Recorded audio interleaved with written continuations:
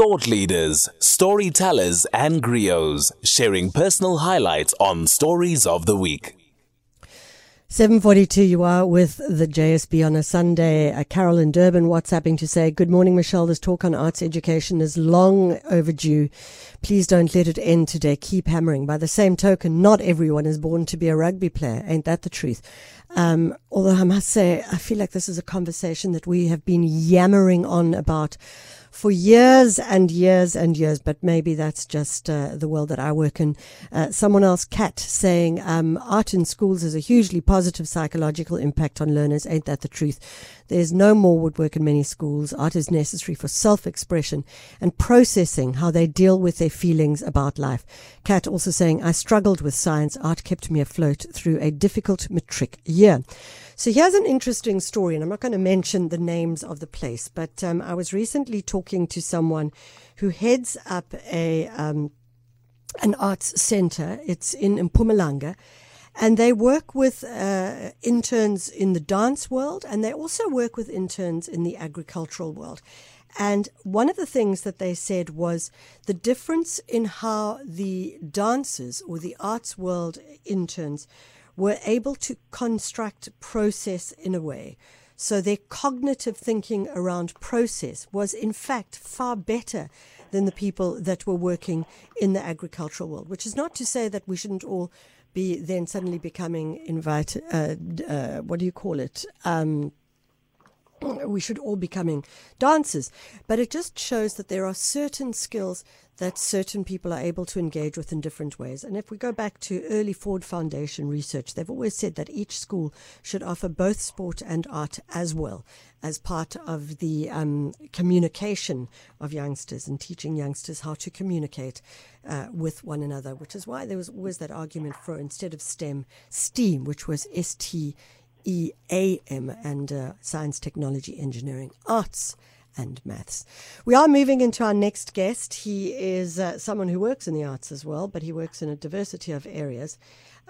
Percy Mabandu is a journalist. He is a creator, and he recently wrote an article which we thought was kind of interesting in how he spoke about the paper, the paper that shaped his voice, and celebrated 40 years of the City Press. Percy, thank you so much for joining us. Hey, Michelle, have a lovely morning, and thank you for having me from a very chilly Pretoria, but upbeat nonetheless. Chilly Pretoria, I hope that you're still wrapped up in bed with a good cup of coffee. That would be the way to start where it. I'm at. I'm crossing fingers that the little ones don't start screaming.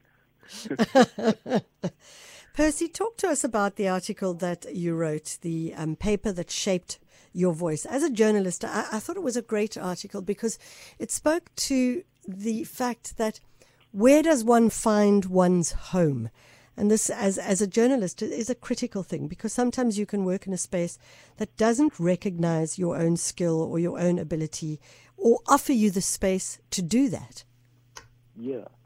Look, I mean, my journey with the City Press started long before I even knew that I'll be entering the field as an art journalist. You know, it was during the years that I was learning how to read newspapers, and the City Press was that newspaper that, you know, my friends, my family, my peers, we were buying the paper and enjoying it, you know, reading journalists who were on the field at the time, which I write about in there. People like Fred Kumalo, people like Bongani Madondo, who later on, you know, I got to know personally. You know, I was reading them in the paper. So as a young lad, learning to recognize the world through newspapers, the City Press was that paper that was there that I could access, you know, on a weekly basis. And so, you know, I go to art school, and while I'm at art school, I determined that I'm not going to practice as an artist, but I'm going to use the art history and advance as a journalist, as an art journalist. And so, you know, I started the Mail and Guardian, but it's really at the City Press that I came into my own. And, you know, this is the paper that as a kid I saw as legendary. So when I found a home at the City Press, it was, you know, a kind of coming full circle. and it was it was a home. It was a school. It was not just a place of work.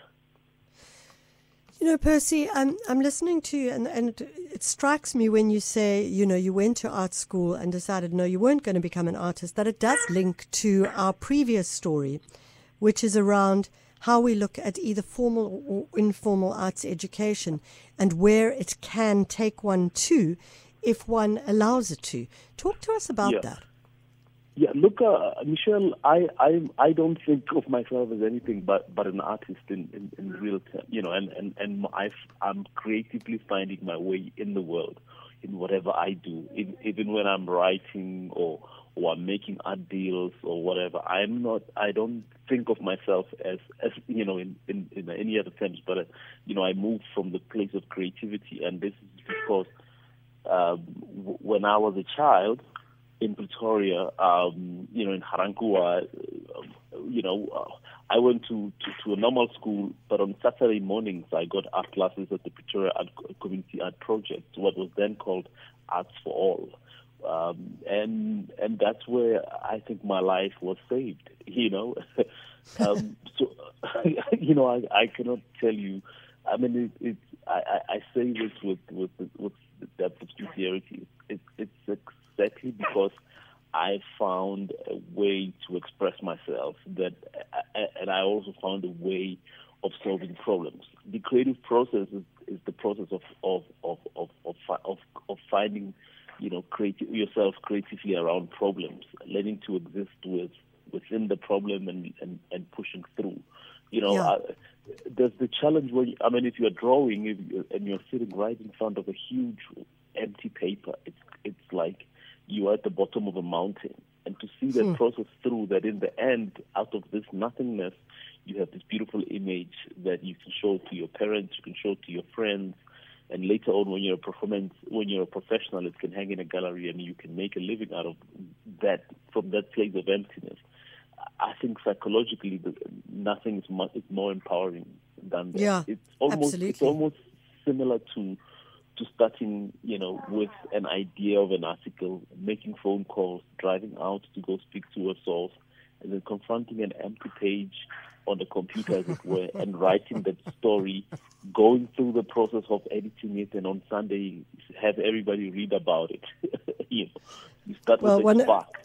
One of our listeners says that they 100% agree with your comments, that the arts can save you from falling by the wayside of life. So you've definitely nailed that one as well. So Percy, I know we're kind of deviating slightly from the start of this conversation, but it's such an interesting topic. Kettler was talking about the fact that there's formal and informal arts education, and focusing on many of the community organizations that have done absolutely phenomenal work over the years. Starting as far back as Fuba. I suppose I'm interested to know, though, what the danger is of the term community in that particular understanding of how we think about society. Yeah, look, in the level of education, let me put it this way: the Arts for All, which moved from Arts for Africa to Arts for All, was part of what they called the Pretoria Community Art Project when I was a kid. I did not know this phrasing, community art project, until I think a couple of years ago when I was going back for that history, looking at my own certificates and so on as a kid, and that phrase is there. But for me, let me say this to you, the level of training that we received was better than, when I got to university and I was meeting people who'd received their art classes at their normal schooling, at their Monday to Friday schools, we were better equipped than them. Right? Yeah. And yet if you go by the phrase, community art project, you would think that we are getting some kind of lesser training. But exactly. What we were going through, I even today, I spend time, I know Kesha personally, I spend time in the corridors of education at various universities and so on. And you can see that many of the people who went to so-called normal art school are less prepared than those of us who got this thing, at alternative school, at alternative training programs. So the dichotomy, I think, is a bit dangerous in that sense, that it creates the expectation that people are lesser trained. But I do think that this is an issue of it's an issue of administrative language and not a curricular and quality of training language kind of thing. And that's the danger. And it may say that it's okay to not fund these ones because they're a community project. Let's fund these ones because they are a proper schooling space. So that's the danger that we play into. I think the capacity to think creatively and the importance of teaching that to kids affects the collective health of society in very fundamental ways. When you have the average human being in society being comfortable with confronting problems and solving them on their own, then you can imagine the implications. And when you don't have that, where the average person in society does not know how to exist in the context of problems and does not generally have the confidence to confront problems creatively with excitement and say, what can we do with this problem to make things better? When that's not the attitude, which is the attitude you get from an art training in general, then you have more problems than those problems that you are trying to solve.